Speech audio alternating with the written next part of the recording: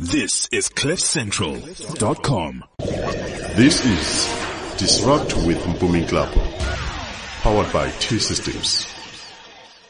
Good morning, good day, and thank you for joining us. Welcome to Disrupt with Mpumi Nklapo. It's our first show for 2018, and we are super excited. We've got a lot of new things on the show that we'll be introducing, some exciting new guests. One of them is with me in the studio today. I'll introduce him shortly. So we're really excited about getting going for 2018, about all the possibilities of what 2018 holds for us. As you know, on this show, we really focus on this topic of disruption. We try to unpack it as simply as possible. We try to invite people onto the show that can help us better understand this changing and dynamic world in which we live today, and how, whether it's technology, whether it's marketing, whether it's law, so really how all these industries are being impacted and changed by this concept or evolution of disruption as we've come to understand it on the show. We're still with our sponsors, T-Systems, who help us to make the platform possible. So we're very grateful for that and happy that they're still on board with us in 2018. And really excited for all the feedback and input we've gotten from our listeners on the show. So really thank you very much, and stay with us for 2018. To kickstart us today, I've got a very interesting guest joining me on the show. His name is Dean Furman, and not Dean Furman, the football player, but Dean Furman, the actuary / growth consultant / expert on innovation. So we're going to really get to understand Dean, and he's going to help us get 2018 going. Dean, how are you doing? Yeah, good, and you? Thanks for having me. Thank you very much. Thank you for joining us as our first guest for 2018.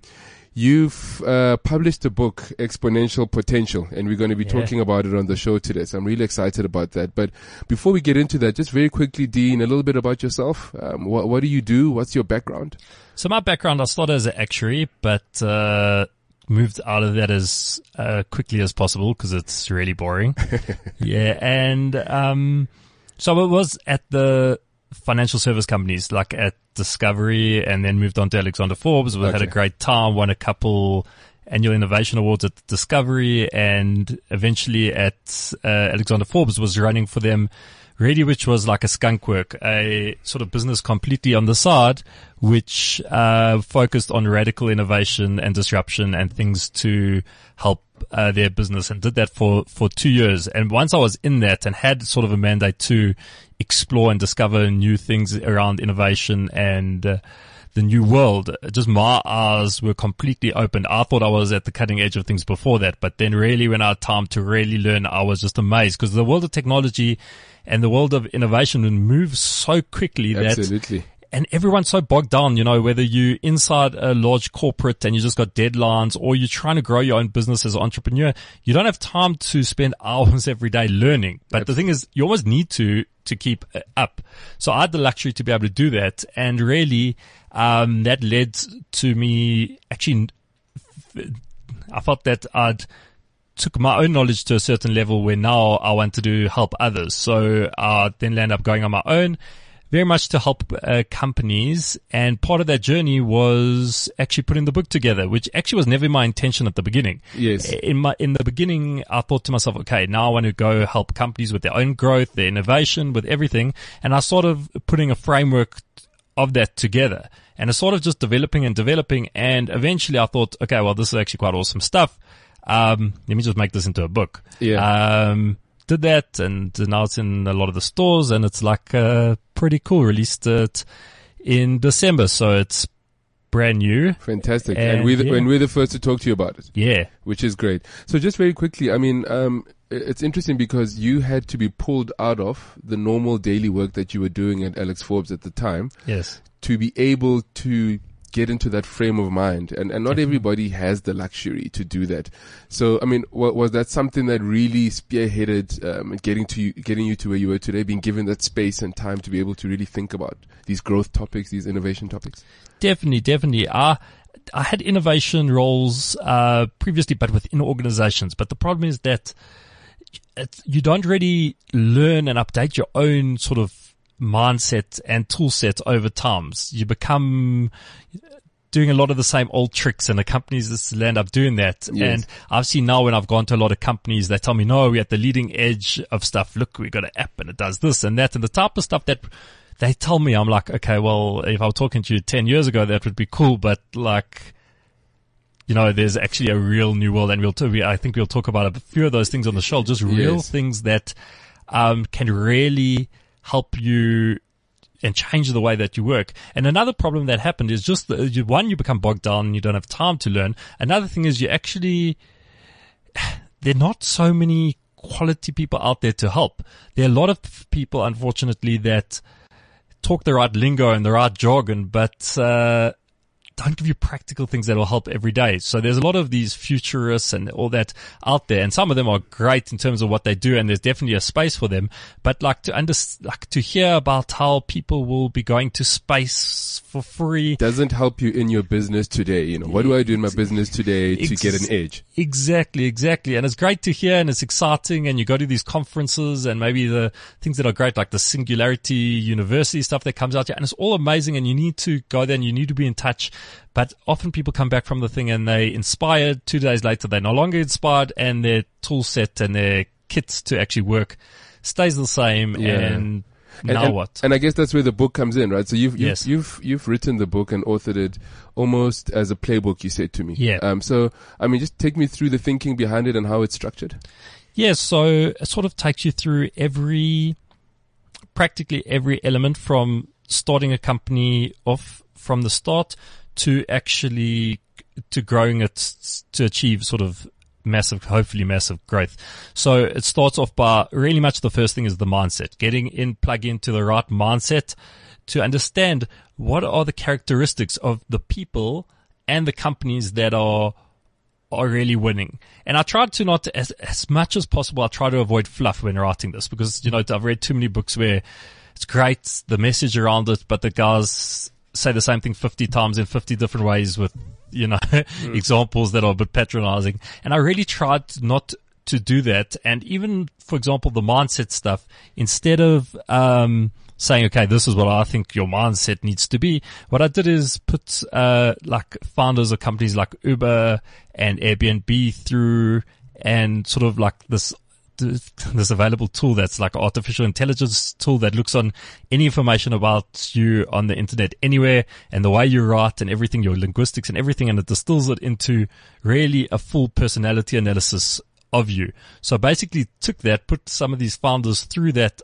algorithm, and then sort of looked at, okay, what makes them tick, what doesn't make them tick. And it was very, very interesting that. So, what did you find? So what are the top 3 characteristics that came through? I think that they all, don't like rigid structures. Okay. That's one thing that really came through. Uh-huh. And they say love big ideas. And another thing is that a lot of them also not risk averse. So the thing is that a lot of them aren't afraid to go out there and to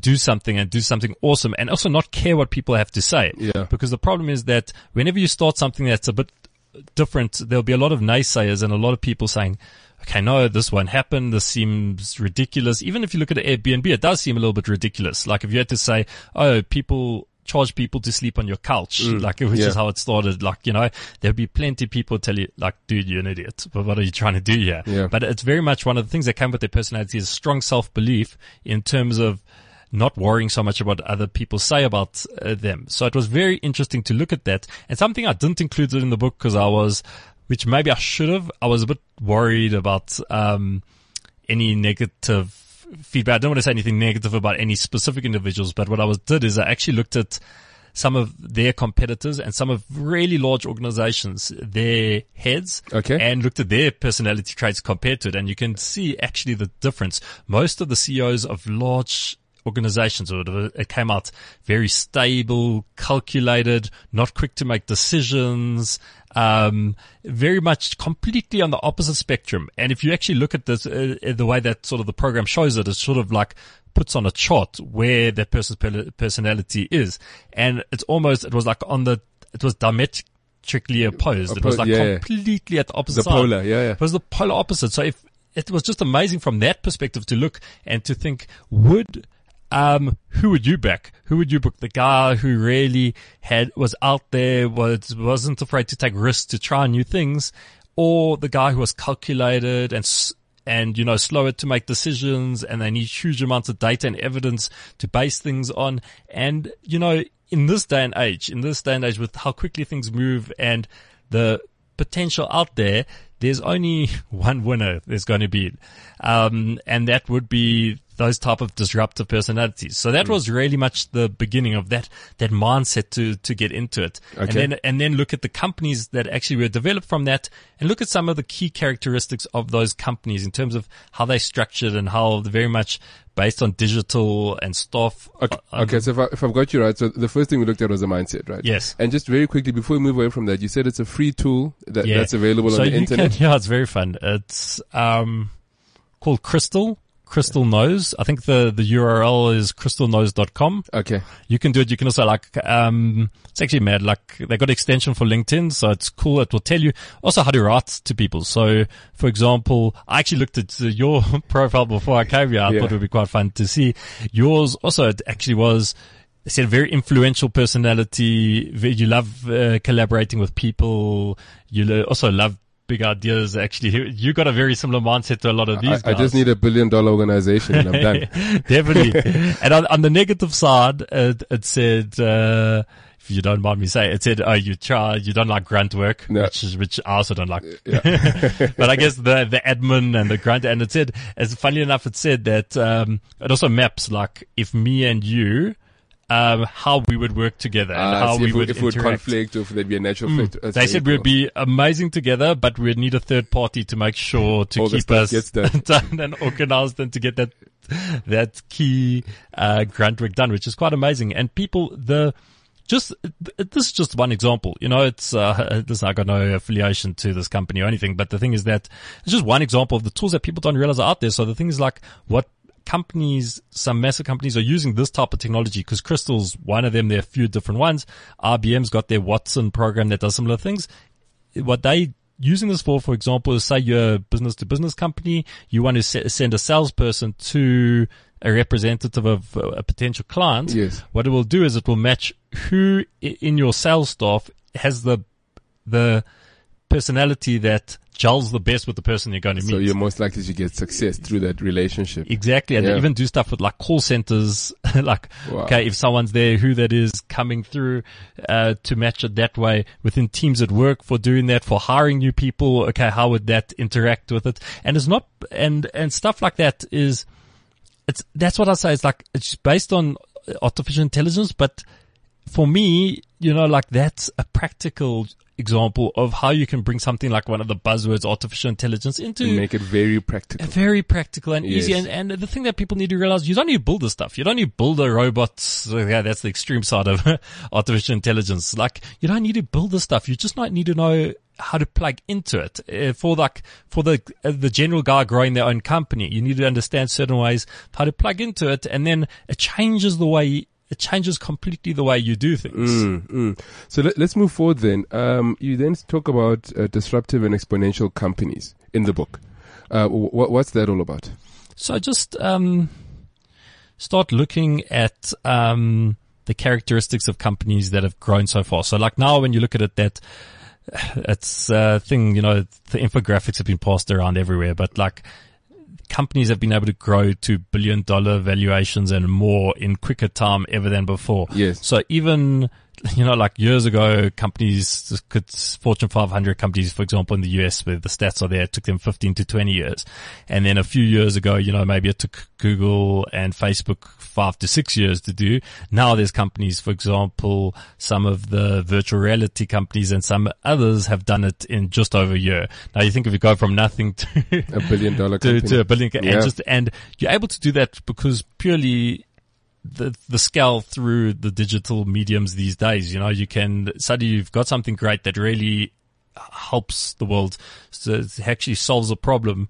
You can actually get it to millions and millions of people and they can take it in no time. Whereas before you can never do that, but it's all about you need to structure a company to be able to do that. Okay. and get that. And even So what are the things that you talk about? Is it more about the inherent, like the structure in terms of the organogram, or is it with the form of business that you have? What are the things? It's more not as much the organogram, a little bit touch on it, but more more in terms of some of the key concepts. For example, making sure how you get staff when you need them. Like, for example, that's just one example, like get staff on demand instead of hiring 1,000 people and now you've got this huge heavy workforce. Okay.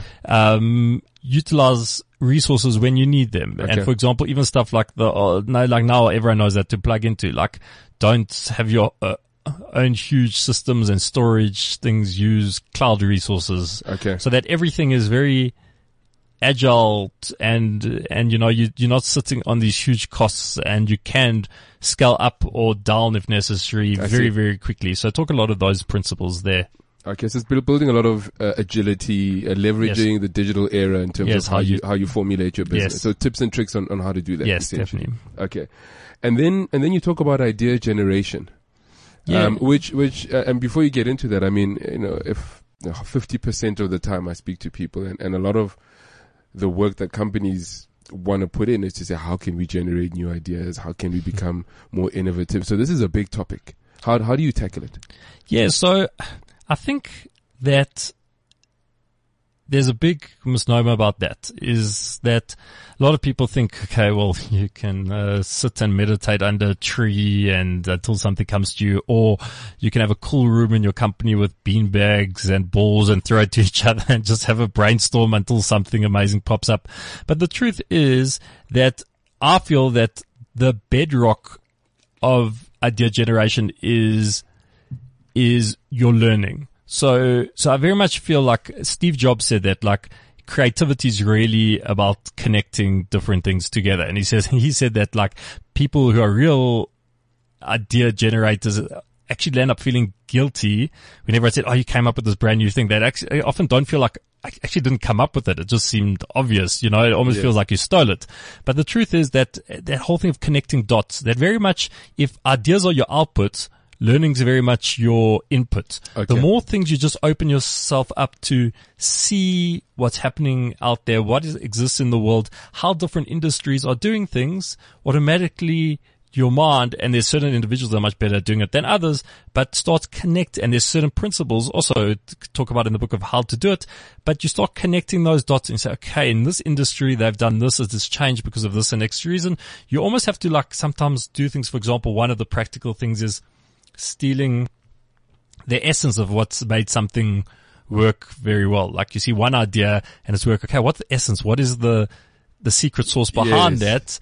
And why has that clicked so well? And applying that to your own industry and like those type of things. So it's very much looking at that. And also there's one thing saying learning so much and to get into that, but, just knowing where and how. So for example, one of the resources that I love is, have you ever used the platform, the website trendhunter.com? No, I have not. No. So it's actually the biggest website in the world and the most popular one for new ideas and trends that are coming out anywhere in the world. So it's pretty awesome. Okay. Anything that comes out in the world that's different to something that has been done before, and sort of you can, if you've developed something, you can say to them, write them, say, this is the new thing and like to submit this to your website. And then they verify and they got people looking and say, okay, this is awesome or it's not awesome. Let's put it on. But they have about 100 and something ideas every day being added to their platform.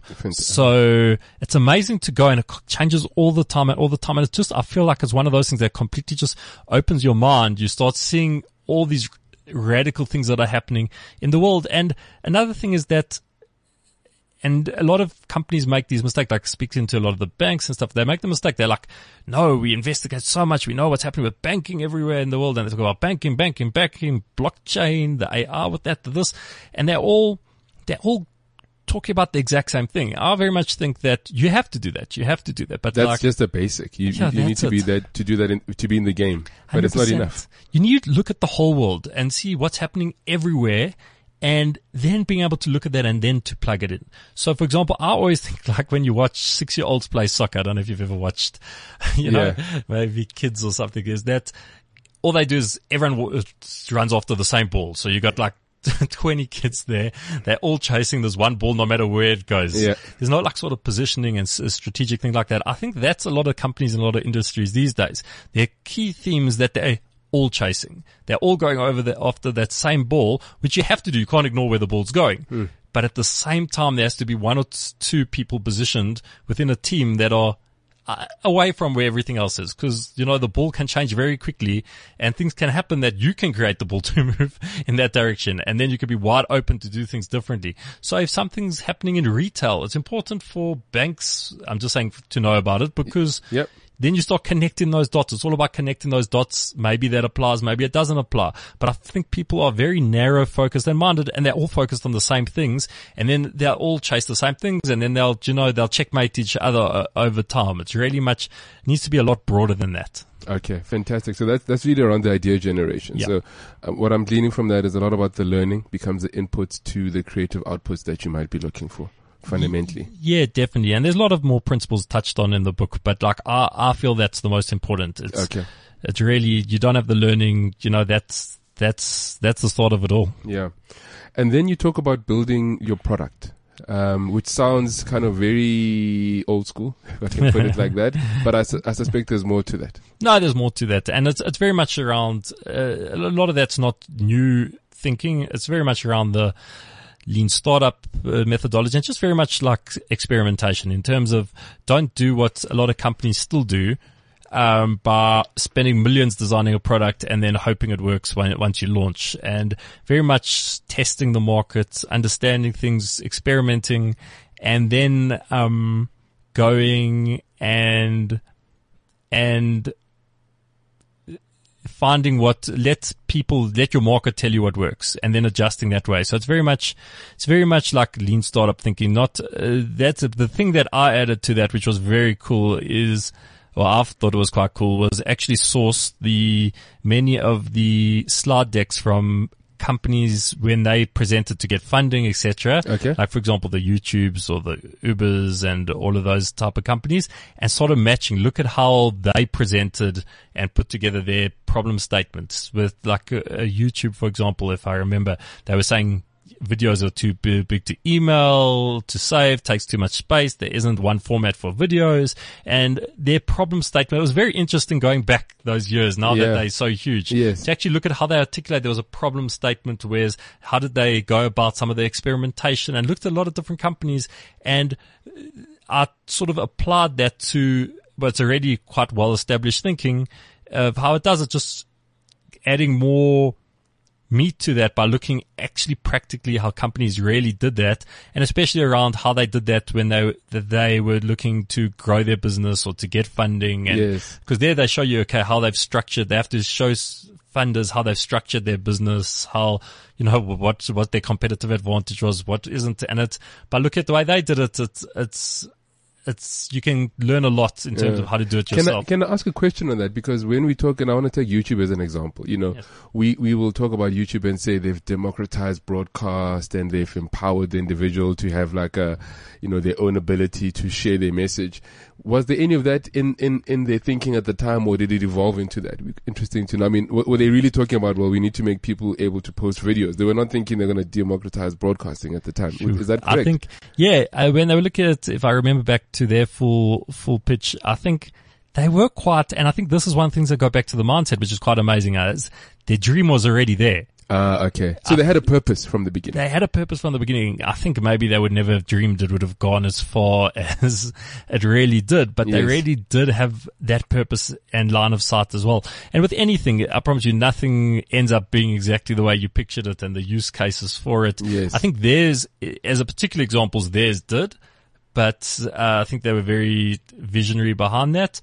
But a lot of other companies, if you see the way that they've sort of pivoted, that sometimes you've had companies starting in and they've done that, they got funding for a big idea, and only to see that only a small component of what they were building, which they thought was a tiny little component of their product, was the thing that everyone loved, and what their essence, what they thought would be brilliant to make them different, no one wanted, and they had to completely change just because they were there to discovery. But I think it's like everything in terms of growing in entrepreneurship, it's all about discovering, but learning as quickly as you can, because you could try from the start build something and be like, okay, we think this is amazing and we've got our own insights and we see how this works.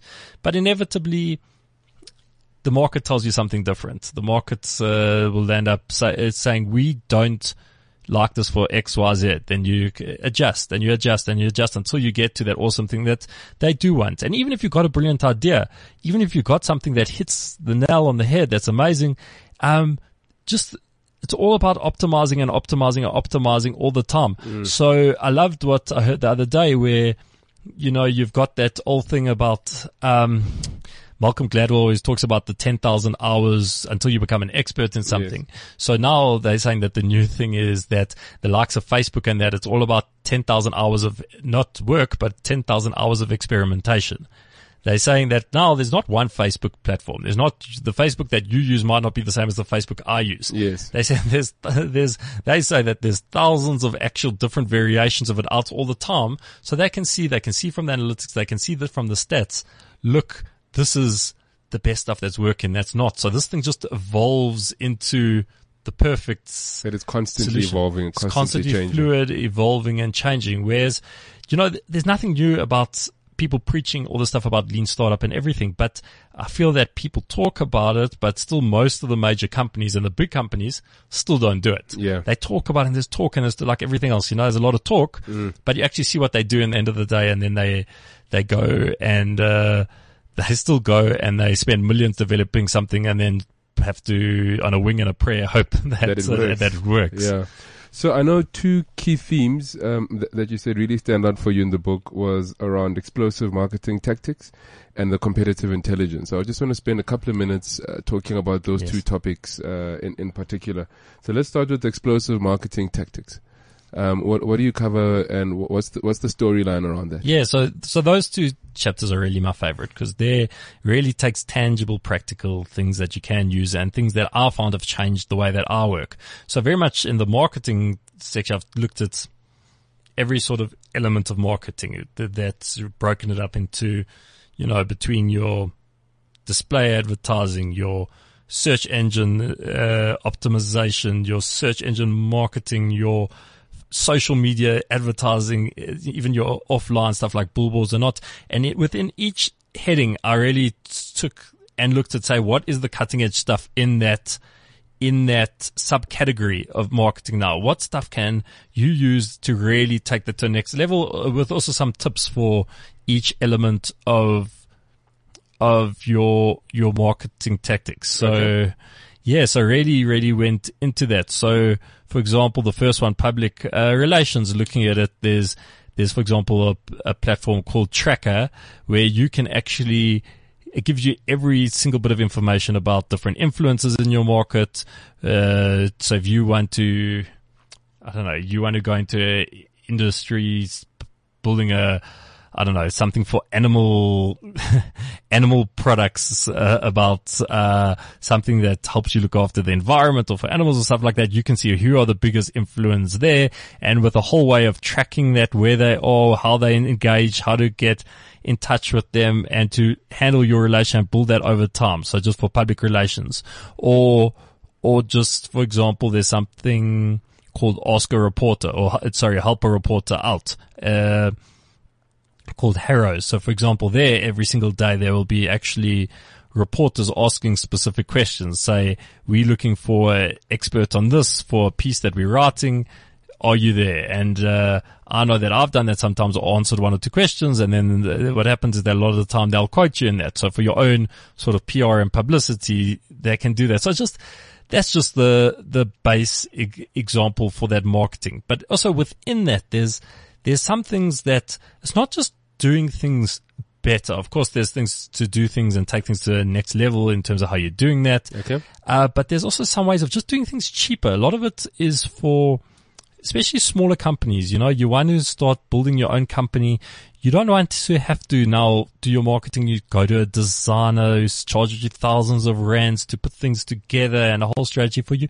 There's a lot of do-it-yourself technology, which is probably, to be honest, what these guys use, these digital agencies use anyway. Yeah. For example, there's a program called, and I use it all the time, called Canva, Canva.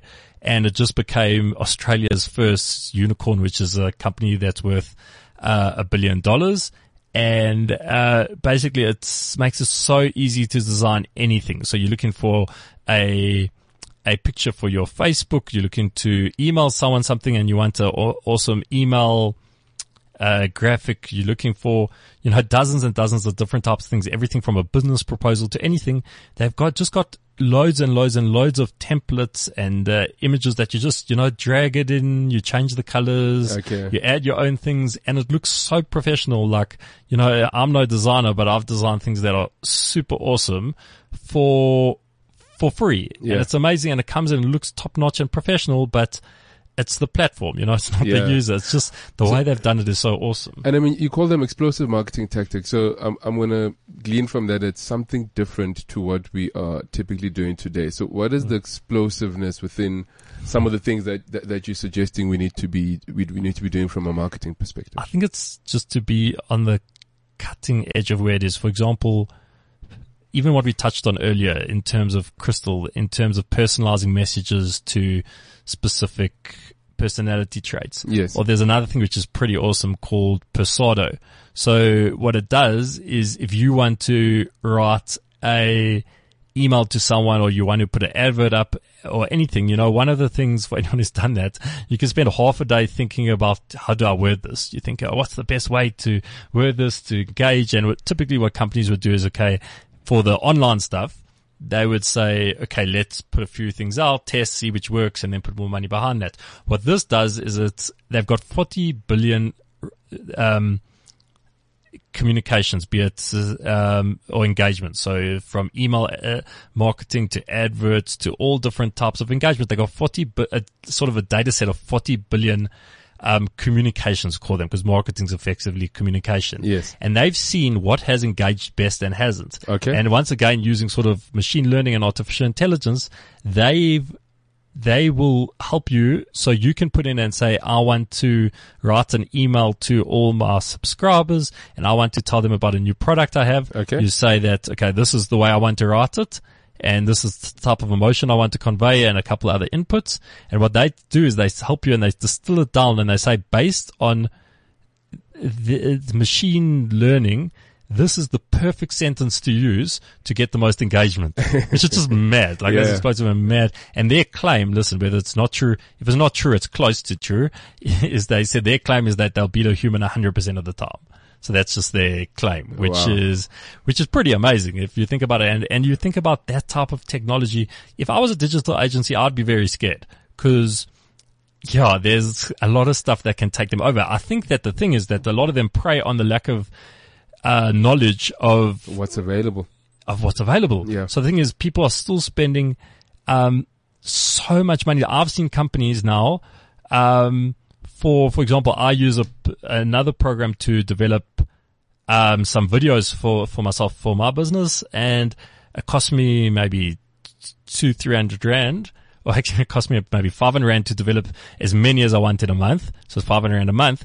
I know for the same quality videos, digital agencies are charging 100,000 rand. Sure. Now you think of the difference between the two. It is just amazing. And the thing is that, this is what you're able to do today. But then like large organizations and small companies don't have the budget to do that. But large companies don't know any better. And they're also under pressure. Yes. They're also under pressure, yeah. Okay, so let's move on then to the competitive intelligence. So that's really awesome. So like, that's the way I've got a lot of gigs for myself, is that could go to a company and you actually should come to them with some things that they don't even know about their own company and their competitors. That there's so many freely available resources. Like now you can tell where a company how much traffic they get to their site, where it's coming from. Is it direct? Is it from referrals from other sites? Is it through search engine, through not? What they're advertising, what they're spending on, what they're not. You can see you can see exactly, you can basically unpack almost a company's whole strategy by piecing together competitive intelligence tools that are out there. So for example, so one which is cool, but the data on South African companies isn't good yet. Okay. But for example, there's a platform called Siftery, SIFTERY. So basically what it does is you go there, it's 100% free. You can type in, for example, Airbnb, and you can see that they've sort of sourced all the technologies being used inside Airbnb. So it's not 100% correct, but it's pretty accurate. So all the products that they use on the platform. Yeah, basically.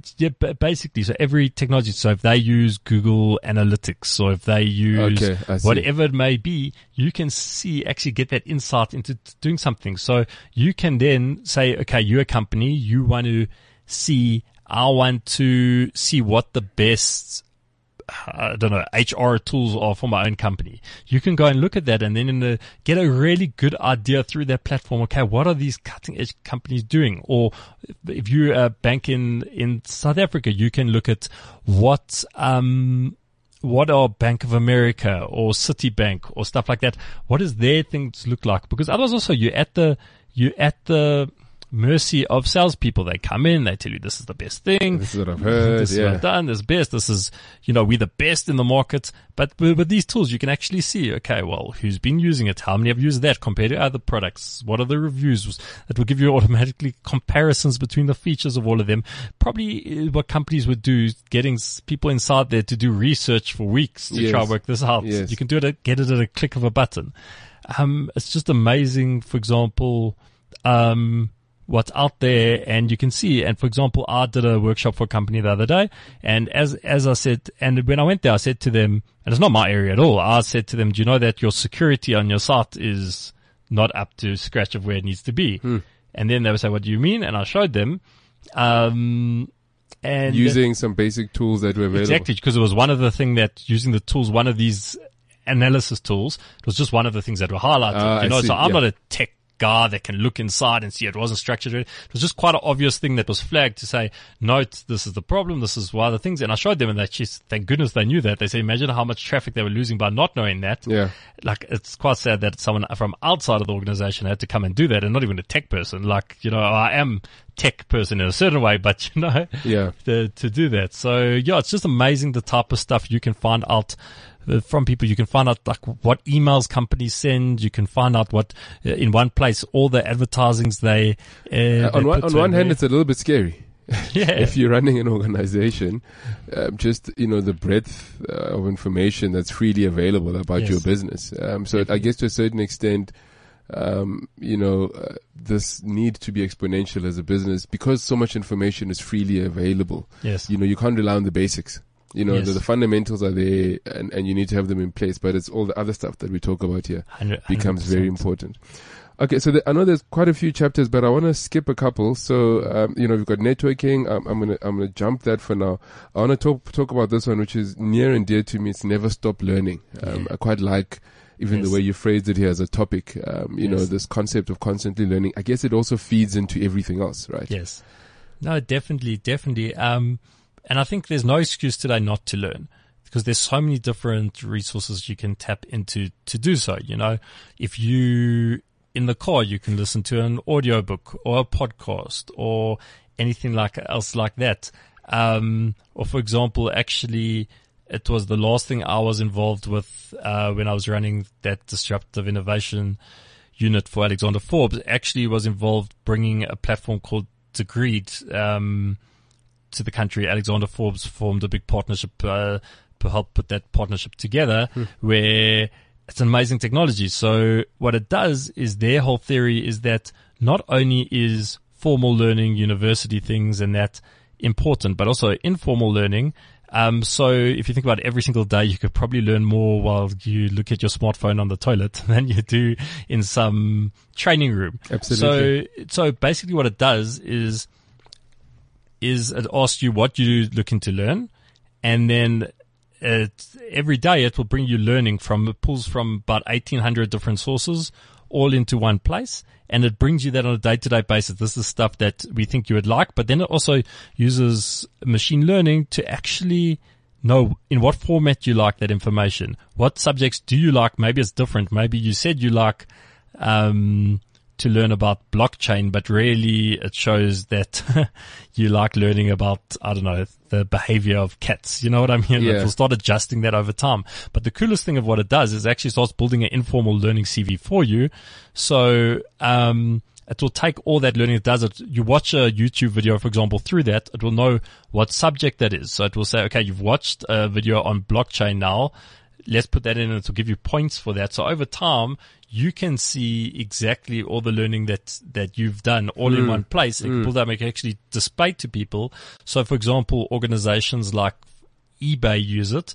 They won't let people take on new exciting projects unless they've seen that their learning through that system is up to a certain so that level. There's actually, I guess what they're trying to tap into is to say, are you genuinely interested in this topic? Yes, is there something that at least there's a certain amount of passion around it for you? Yeah, and clued up, and it's almost like a digital way of keeping up with CPD points. So it's like, you know, like all these professions, they say go to these events and each one's got a certain amount of points. But like, this is just a way to really track how you're doing that in time and engaging. And for them, it just shows that, like eBay have showed their belief in informal learning. And that's the thing. I promise you that that's a way to get ahead. A lot of jobs are going to be taken from people through new technologies, are going to take away jobs. But if you learning and you staying ahead of that and you tapping into the technology, the opportunities for anyone are way more than there's ever been before.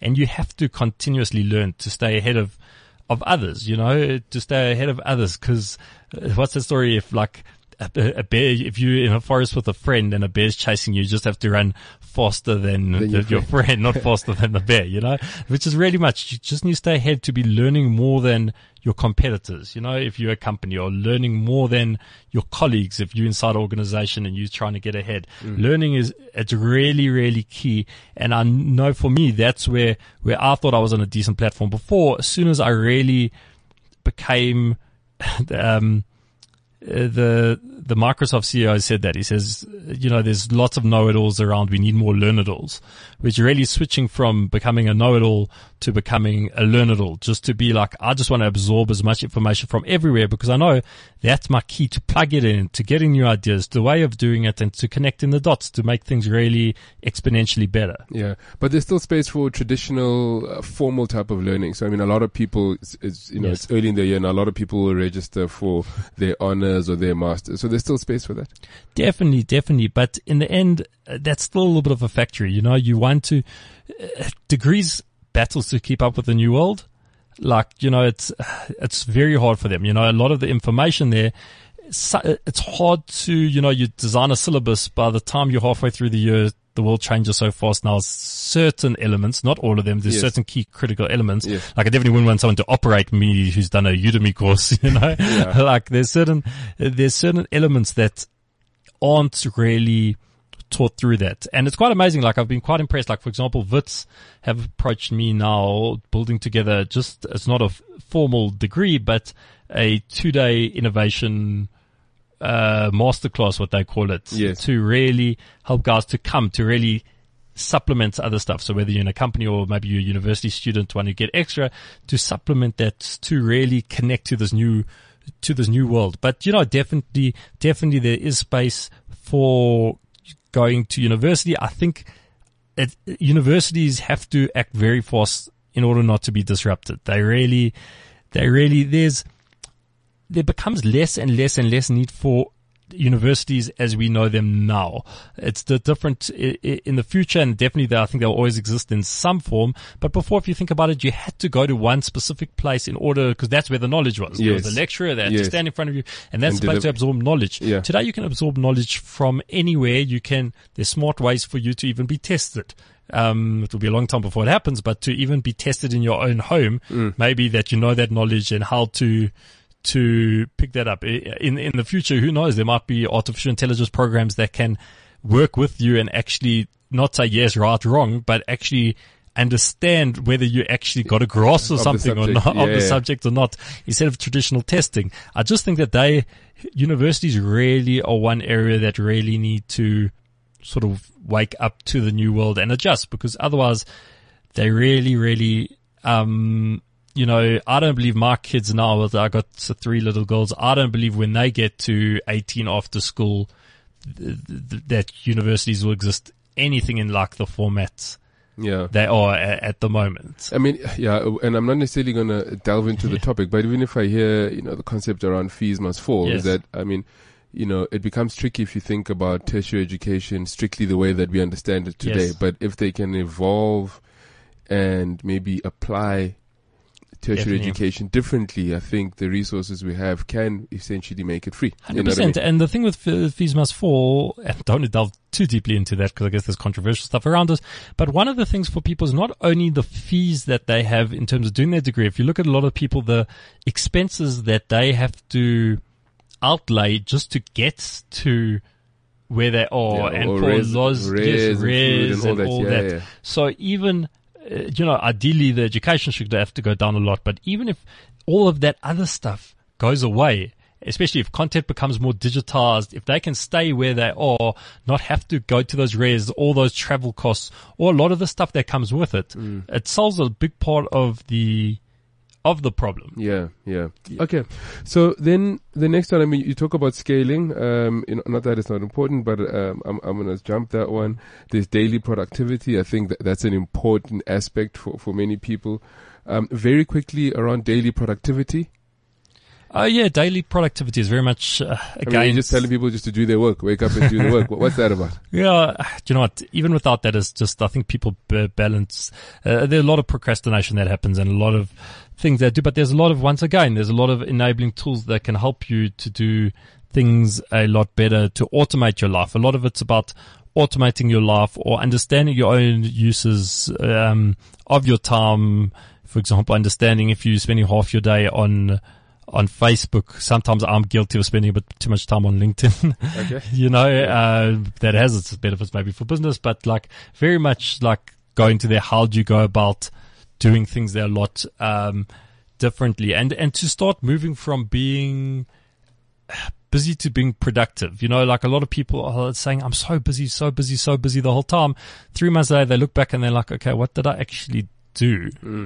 So it's very much sort of those principles behind that. And I'm very much a believer of your off times as important as your on time. Like if you can't work yourself to the ground completely all the time, your brain becomes less sharp, you become less open to new things, and really much balancing and making sure that you as sharp as possible whenever you do work. Okay.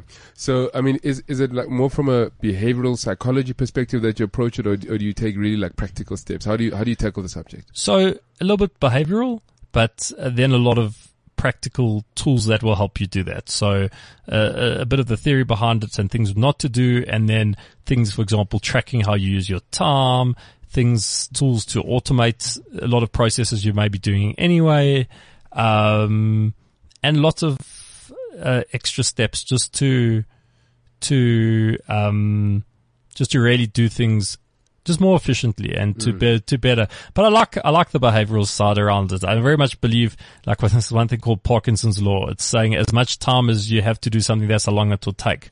I know that, like, sometimes I remember when I was back in corporates, if they told you had 3 weeks to do something, it would take you 3 weeks. If they told you the same thing, they said we need it in 2 days, it'll take 2 days. It's just sort of getting into that thing. Just don't let time expand so much. There's no reason why people have to be leaving work late at night because, they've worked throughout the day. If you make a cutoff point for yourself, and it doesn't matter what your company tells you, and I know I'm a bit controversial about that, but I was like that when I was inside organizations, is that you've got your own life, you've got your family, you've got everything. You need those work hours to say, I've got those set work hours, and within that I fire like anything. Because I promise you, if you're going at full flow for 4 hours a day, you will outdo and outwork someone who's going naughty for 12 hours a day, Yeah. So that's very much my personal belief. Okay. And then towards the end of the book, then you get into a conversation around innovation inside large organizations. And that's something I want us to dwell on for a couple of minutes, because it's really, I guess that'll be the golden goose for many large organizations, where they would like to know what the secret is to really drive innovation and get themselves out of maybe, very average performance. They want to get into exponential growth. Yeah. How do you give guidance to large organizations around innovation, but more important around exponential growth, which is what the book is about? So I think that what a lot of companies don't realize is that, especially the huge ones, is that it needs to be, your approach to that needs to be systematic.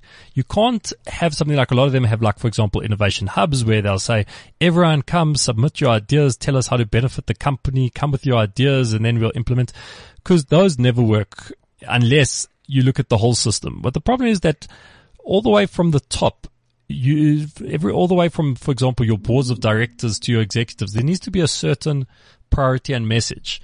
So what happens too often now, especially in our times, where companies maybe don't have the growth that they want, all that happens is that everything becomes short-term focus. So everything becomes, no, we need to show our shareholders better results in the next quarter and that. So then everything that isn't business as usual just gets shut down. And if stuff comes and you say, no, this is a great new innovation that comes, it doesn't actually get taken up because they say, okay, we might have to spend a bit of money towards it, and we're looking at our next quarter. We need to make sure, they're trying to, plug holes everywhere. So you become into that, and then that feeds down, that message falls down to the executives. So then they're less worried, or a lot of companies become more worried about making sure the next quarter's results are good than for the value of the company is really long into the future. And yes.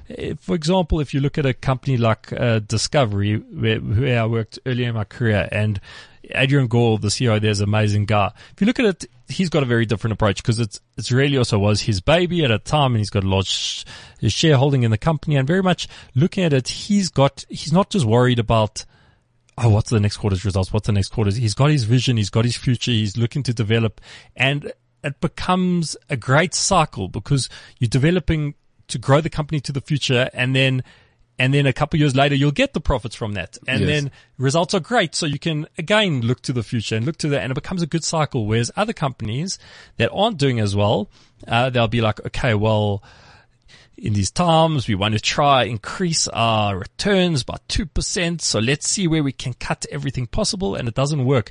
And then what also accompanies a lot of structures will happen is they'll say at the beginning of the year, here's our strategy. This is stuff we want to get done for the year. And what happens if something brilliant happens and someone comes up with the most amazing new concept to revolutionize or to change things, there's no space to plug that in.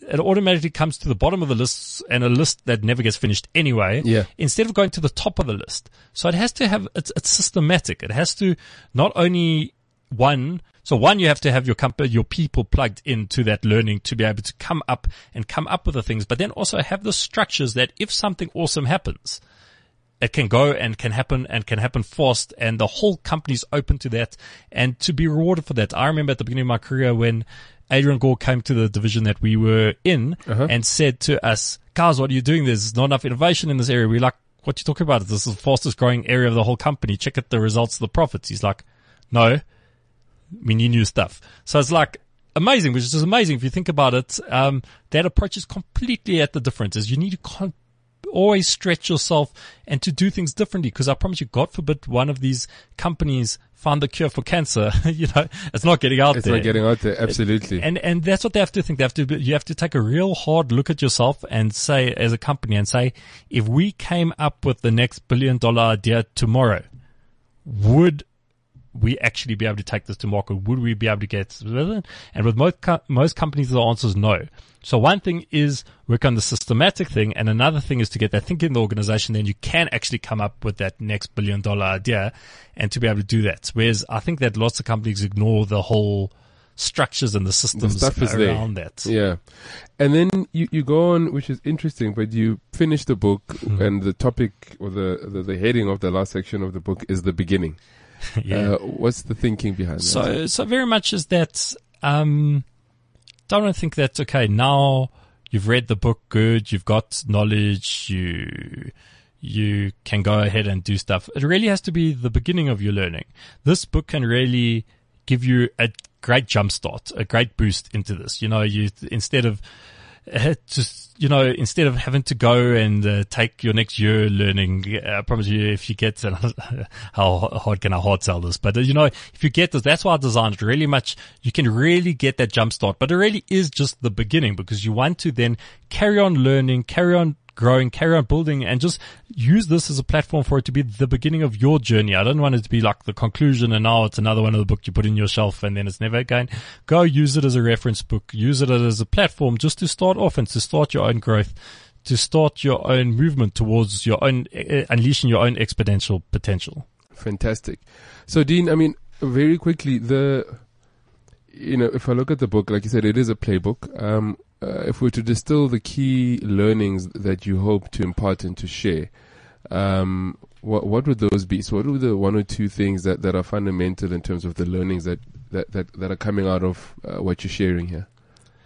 Is that the world has changed completely different, and you need to be in touch with that. If not, you're going to become irrelevant and you're going to become obsolete. Like the CEO of AT&T said, if you're not spending 5 to 8 hours a week learning, you're going to become obsolete. So that's really what I wanted to get, is that get in touch with the new world, understand where things are going, and practically don't worry about, understand about self-driving cars, and especially if that's your industry, understand about space and all that stuff. But, and more importantly, understand the key enablers to your business today, to help you grow. And there are too many futurists, but there are not enough nowists that understand that the future is really today, and the things you're able to do today are amazing. Never mind the things you're able to do in the future. And it's time for companies to sort of plug into that.